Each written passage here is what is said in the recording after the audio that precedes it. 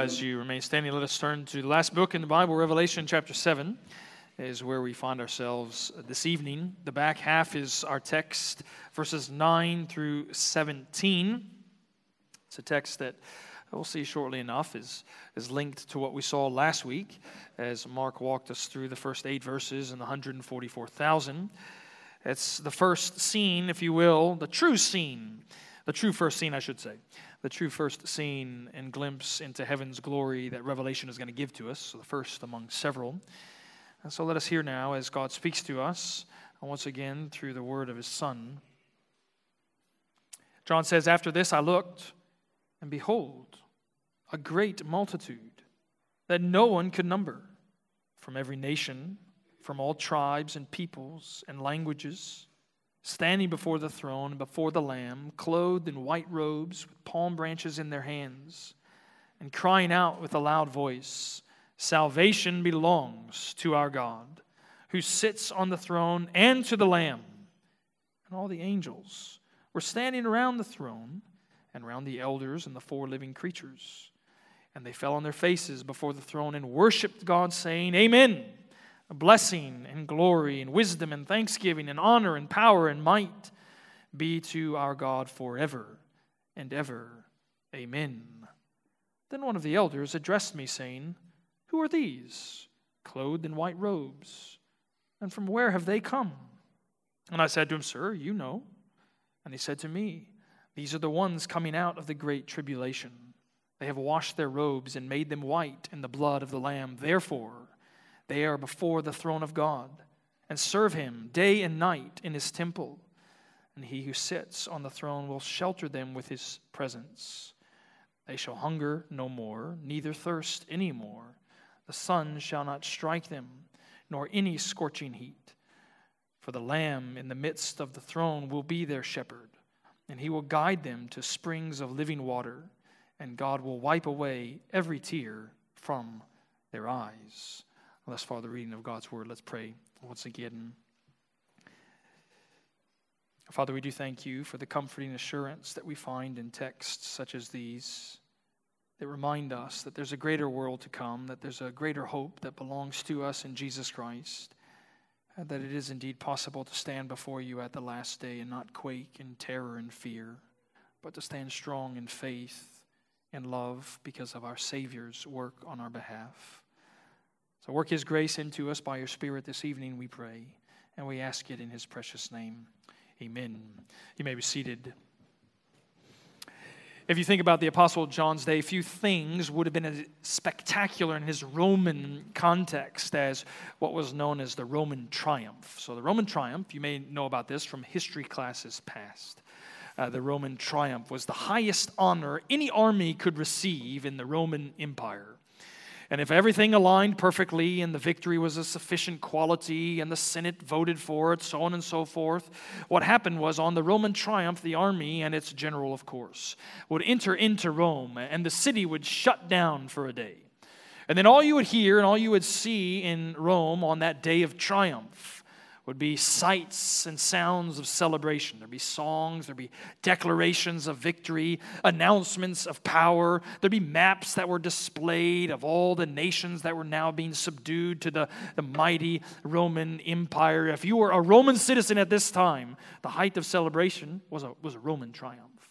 And with that in the background, what we get tonight in John's vision, his ongoing apocalypse, is a triumphant vision of God's people, of the Lamb who has conquered. There's adoration, there's adulation that belongs to Jesus Christ because He has conquered the enemy.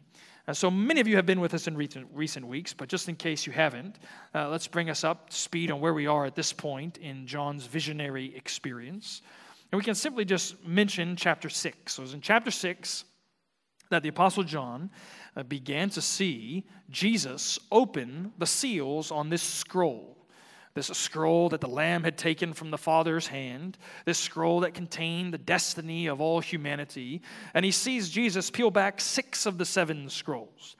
And what we said in recent weeks is that those 6 seals, they represent John's first vantage point, his first perspective on human history between Jesus' ascension, and Jesus' return.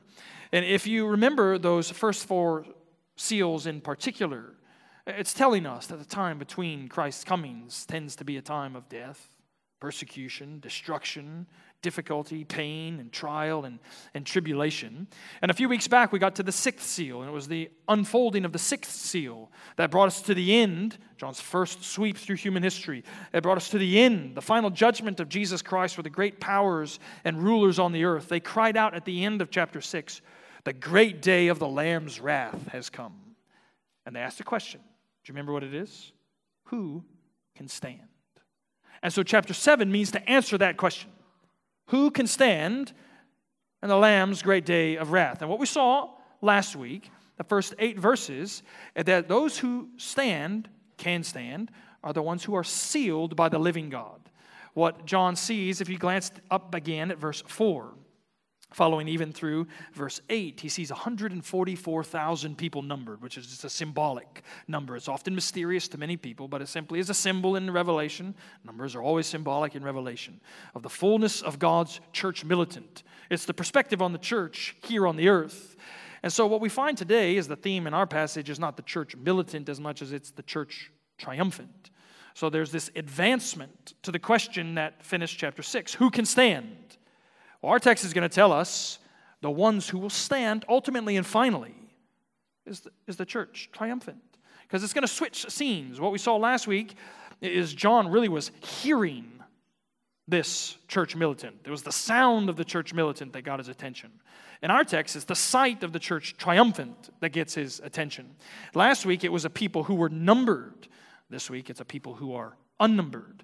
Last week, it was those who were sealed on the earth. This week, it's those who are saved in heaven.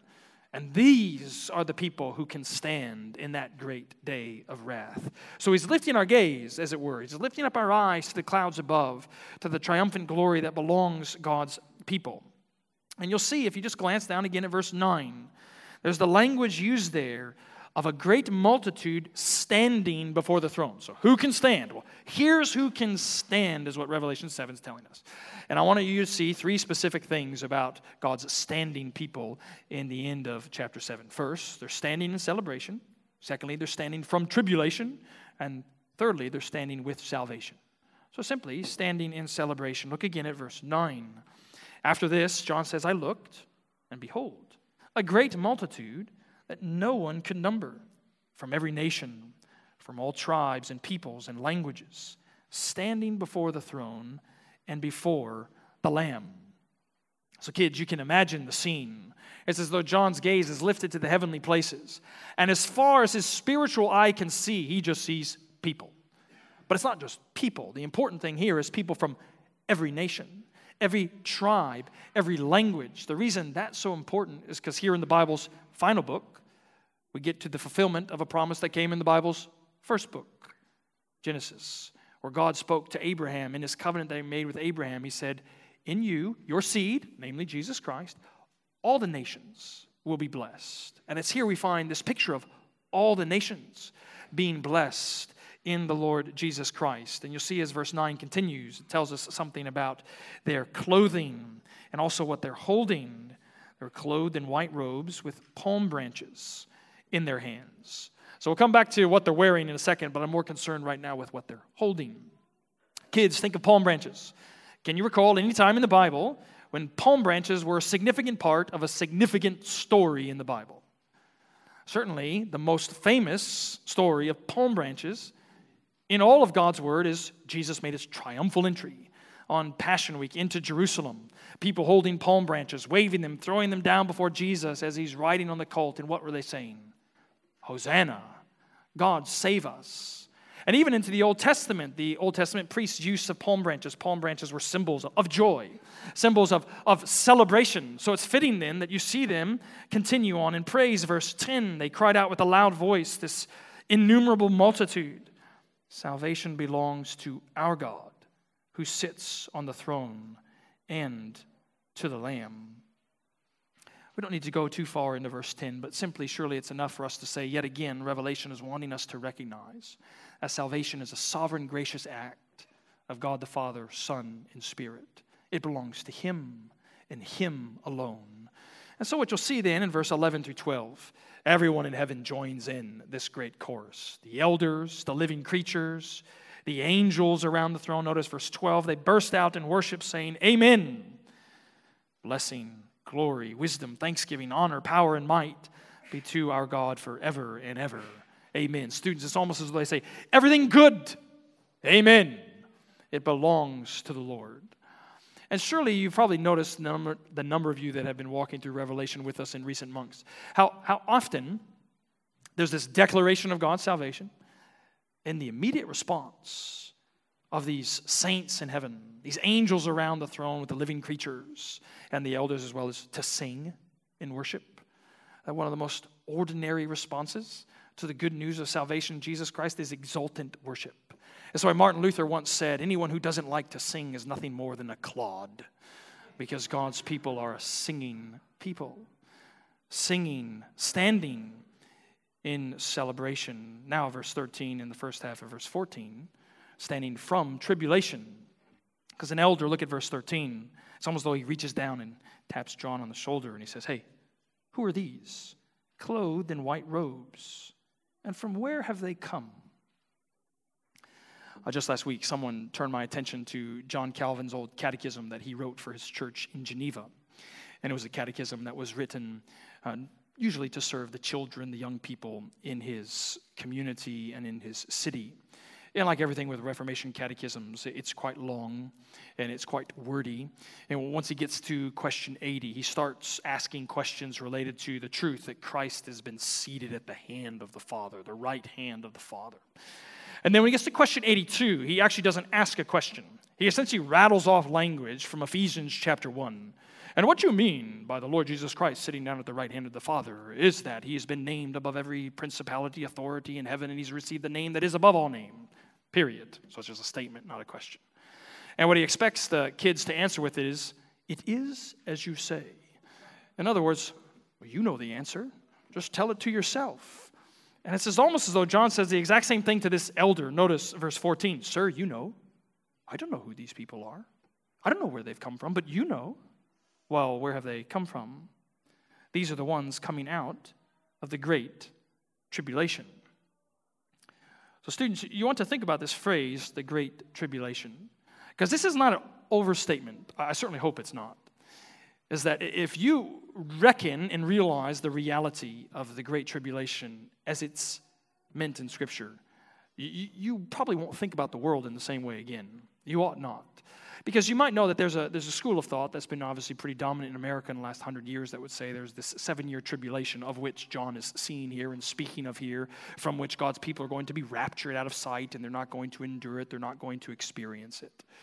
But that's a very, very big stretch. What's much better to say is it's language that comes straight from Daniel chapter 12. It's language Jesus picks up in Matthew chapter 24, talking about the tribulation that will fall upon Jerusalem when it's going to be sacked in AD 70. But what the biblical authors do with the language of tribulation, taking it from this great day of trial, from which God will deliver his people according to Daniel chapter 12, is they see, the apostolic authors, the entire period between Jesus' ascension and Jesus' return as the Great Tribulation. For you tell me, what century has passed in that time period that hasn't been marked in the experience of God's people with anything other than persecution, pain, problems, suffering, trial, and tribulation? So here it is, he's picturing people that have been saved out of this life. They are standing from the tribulation. And then the question really becomes at the end of verse 14, well, who gets to stand? How is someone saved? Well, that's where we come to our final section, standing with salvation. Notice how verse 14 ends. The elder continues his answer. They haven't just come out of the great tribulation. Who are the ones? Well, the ones that have washed their robes and made them white in the blood of the Lamb. You know, just earlier today, children, a few of the kids at my house were dirty. My youngest son, Boston, is the culprit more often than not. He just refuses to say no to any mud pit that he would ever find. And so he's washing him because, if you come into the house and we're getting ready for church, you need to be clean. If you're going to come into a gathering of God's people, maybe you grow up in a household, you're playing outside, and you get dirty and you get muddy, and your parents say, well, you got to wash up before dinner time because before you sit at my table, you got to be clean. And there's a truth in that spiritually it's the same thing. Where God says, if you're going to come into my presence, if you're going to sit at my table, you got to be clean. But the astonishing reality is how people can be made clean according to God's plan of salvation. Because the reality, if you haven't reckoned with it before, realize it tonight. You're born in sin. By nature, you're a child of wrath. Therefore, spiritually speaking, you wear nothing more than garments stained with sin, utterly black, midnight in its darkness. And there's absolutely nothing you can do to begin to clean that off yourself. In fact, what the Bible tells us, if you try to begin to clean it with your own righteousness, clean it with your own effort, clean it with your own wisdom and strength, you only smear it ever deeper. But the great good news of the gospel is that there's a possibility for people like you and me that stand before the Lord completely filthy and dirty to be clean, washed white as snow, only because we have jumped into the river that is the blood of Jesus Christ. Kids, you wouldn't think, would you, if you took garments that were stained black with mud and dirt, the stench of sin, that if you just plunge it into a bucket of blood, that they would come out white. But that's exactly what God says happens with the cleansing flood that is Christ's blood. Only those who have washed their garments in Christ's blood get to stand before the Lord. It's only then those that have turned from their sin and trusted in Jesus Christ, those that have repented and believed, that then can stand in these garments. And so you see the link then in verse 15. We're told, therefore. So these ones that have washed their robes, that are white in Christ's blood, therefore they get the experience of the new creation that comes in verse 15, 16, and 17. So what I want to do as we begin to close is meditate on what this text tells us about the glory of heaven. I spent some time, probably about 8 or 9 years ago, reading a number of 17th century works on heaven. And one of my favorite ones is written by a pastor I'm sure you've never heard of, named William Geering. And the title of his book is simply The Glory of Heaven. And he says in the preface, he refers to his 300-page book as nothing more than a tract. But what he says is the purpose for writing this book is that you would meditate on the glory of heaven. For nothing loosens our grip on the world. His language is condemn the world and grow in our affection and adoration for the Savior than diligent and frequent meditation on the glory of heaven. So kids, you want to pay attention to these final 3 verses, because they give us at least 3 things that's true about heaven. If you've ever wondered, what's heaven going to be like? What does it mean to live in God's presence forever and ever? Well, here's your first glimpse according to Revelation. First of all, the Church Triumphant enjoys God's presence. Notice verse 15. Therefore, they are before the throne of God. They serve him day and night in his temple. And he who sits on the throne will shelter them with his presence. So the portrait and picture there is of heaven as God's sanctuary, because God's there. Heaven is God's temple because God's there. The work of God's people for all eternity is pictured here as service. Just as the Old Testament leaders in the temple, the Old Testament priests in the temple would serve the Lord day and night, every hour of every day. The picture here is God's people serving him, worshiping him in his presence every hour for all eternity. And you might be surprised, perhaps you've even wondered this yourself, the number of times in my own ministerial experience where a well-intentioned, sincere church member has come up and asked something that sounds like this: are we really only going to serve and worship God in heaven? Wouldn't that get boring after a while? Surely there's something else. And maybe you've wondered that. What else is there? Well, what you need to see is that the degree to which the Father, the Son, and the Spirit are eternally fascinating and eternally worthy of worship is the degree to which your excitement over eternally serving him in heaven will thrive and grow. You want to know the simplest way to tease that out? Just Examine yourself over your own experience and enjoyment of worshiping in His presence on the Lord's day. For is it but a foretaste of the eternal life to come? A small appetite here reveals a small appetite there. It's the Church Triumphant that enjoys God's presence. Number 2, verse 16, enjoys God's protection. They shall hunger no more, neither thirst any more. The sun shall not strike them, nor any scorching heat. You see, it's a picture, isn't it? Not just of provision, but protection from any harm, from any hurt, from all pain, from all problems. In God's presence, they all dissolve and go away. So it's enjoyment of God's presence, protection, finally, His peace. Look at verse 17. For the Lamb is in the midst of the throne, and He will be their shepherd, and He will guide them to springs of living water, and God will wipe away every tear from their eyes. Kids, it's a surprising statement there in verse 17 when you really just think about it. The Lamb is the shepherd, right? Lamb aren't shepherds. Sheep aren't shepherds. Sheep are sheep. A lamb is a lamb. But in God's majestic and mysterious economy, the Lamb of God, who is the Son of God, is the good shepherd of God's people. And you see, using language, isn't it quite similar to Psalm 23? He leads me beside still waters. So will the good shepherd lead us beside springs of living water, and He Himself is the living water. And it's there among those peaceful, delightful waters for all eternity that He's going to wipe away all the waters of grief, all the waters of loss, all the tears that flow from His people's eyes, such is the glory of the new creation. I know a professor at the seminary who has a phone that dings like 5 times every day with a notification from this app called the We Croak app. We Croak app. And that's probably about every 3.5 hours, I assume, divided up in his waking day ordinarily. This notification beeps forth, and it simply says this 5 times a day. Just a reminder. You are going to die.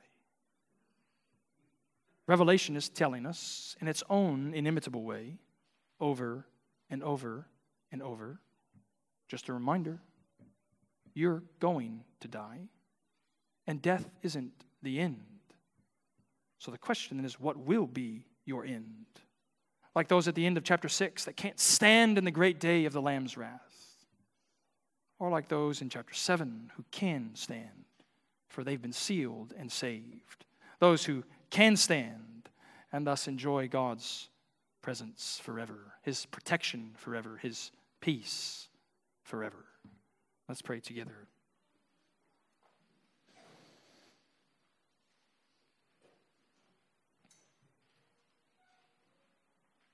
Father, we do ask that You would even, by Your word and spirit, that You would guide us this evening, this week, to the springs of living water that is found in Jesus Christ, that our good shepherd would guide us by His rod and staff, that we might know His pleasure, that we might know His presence. Lord, lift our gaze to the things that are above, where Christ is seated at Your right hand, for we know that He is our life and He is our all. Sustain us, we pray, in this great vision of heaven, that we might be helped in our pilgrim journey on the way to the celestial city. And we pray it in Jesus' name. Amen. Well, let us stand together as we want to respond by singing this new hymn that's printed there in page 3 in lyrical form, but also attached in a song sheet in the back that's taking language from Revelation 7, verse 10, and Psalm 67, verses 1 through 3, and trying to put it into song, let the nations worship this great King. So let us sing, Let the Nations Be Glad.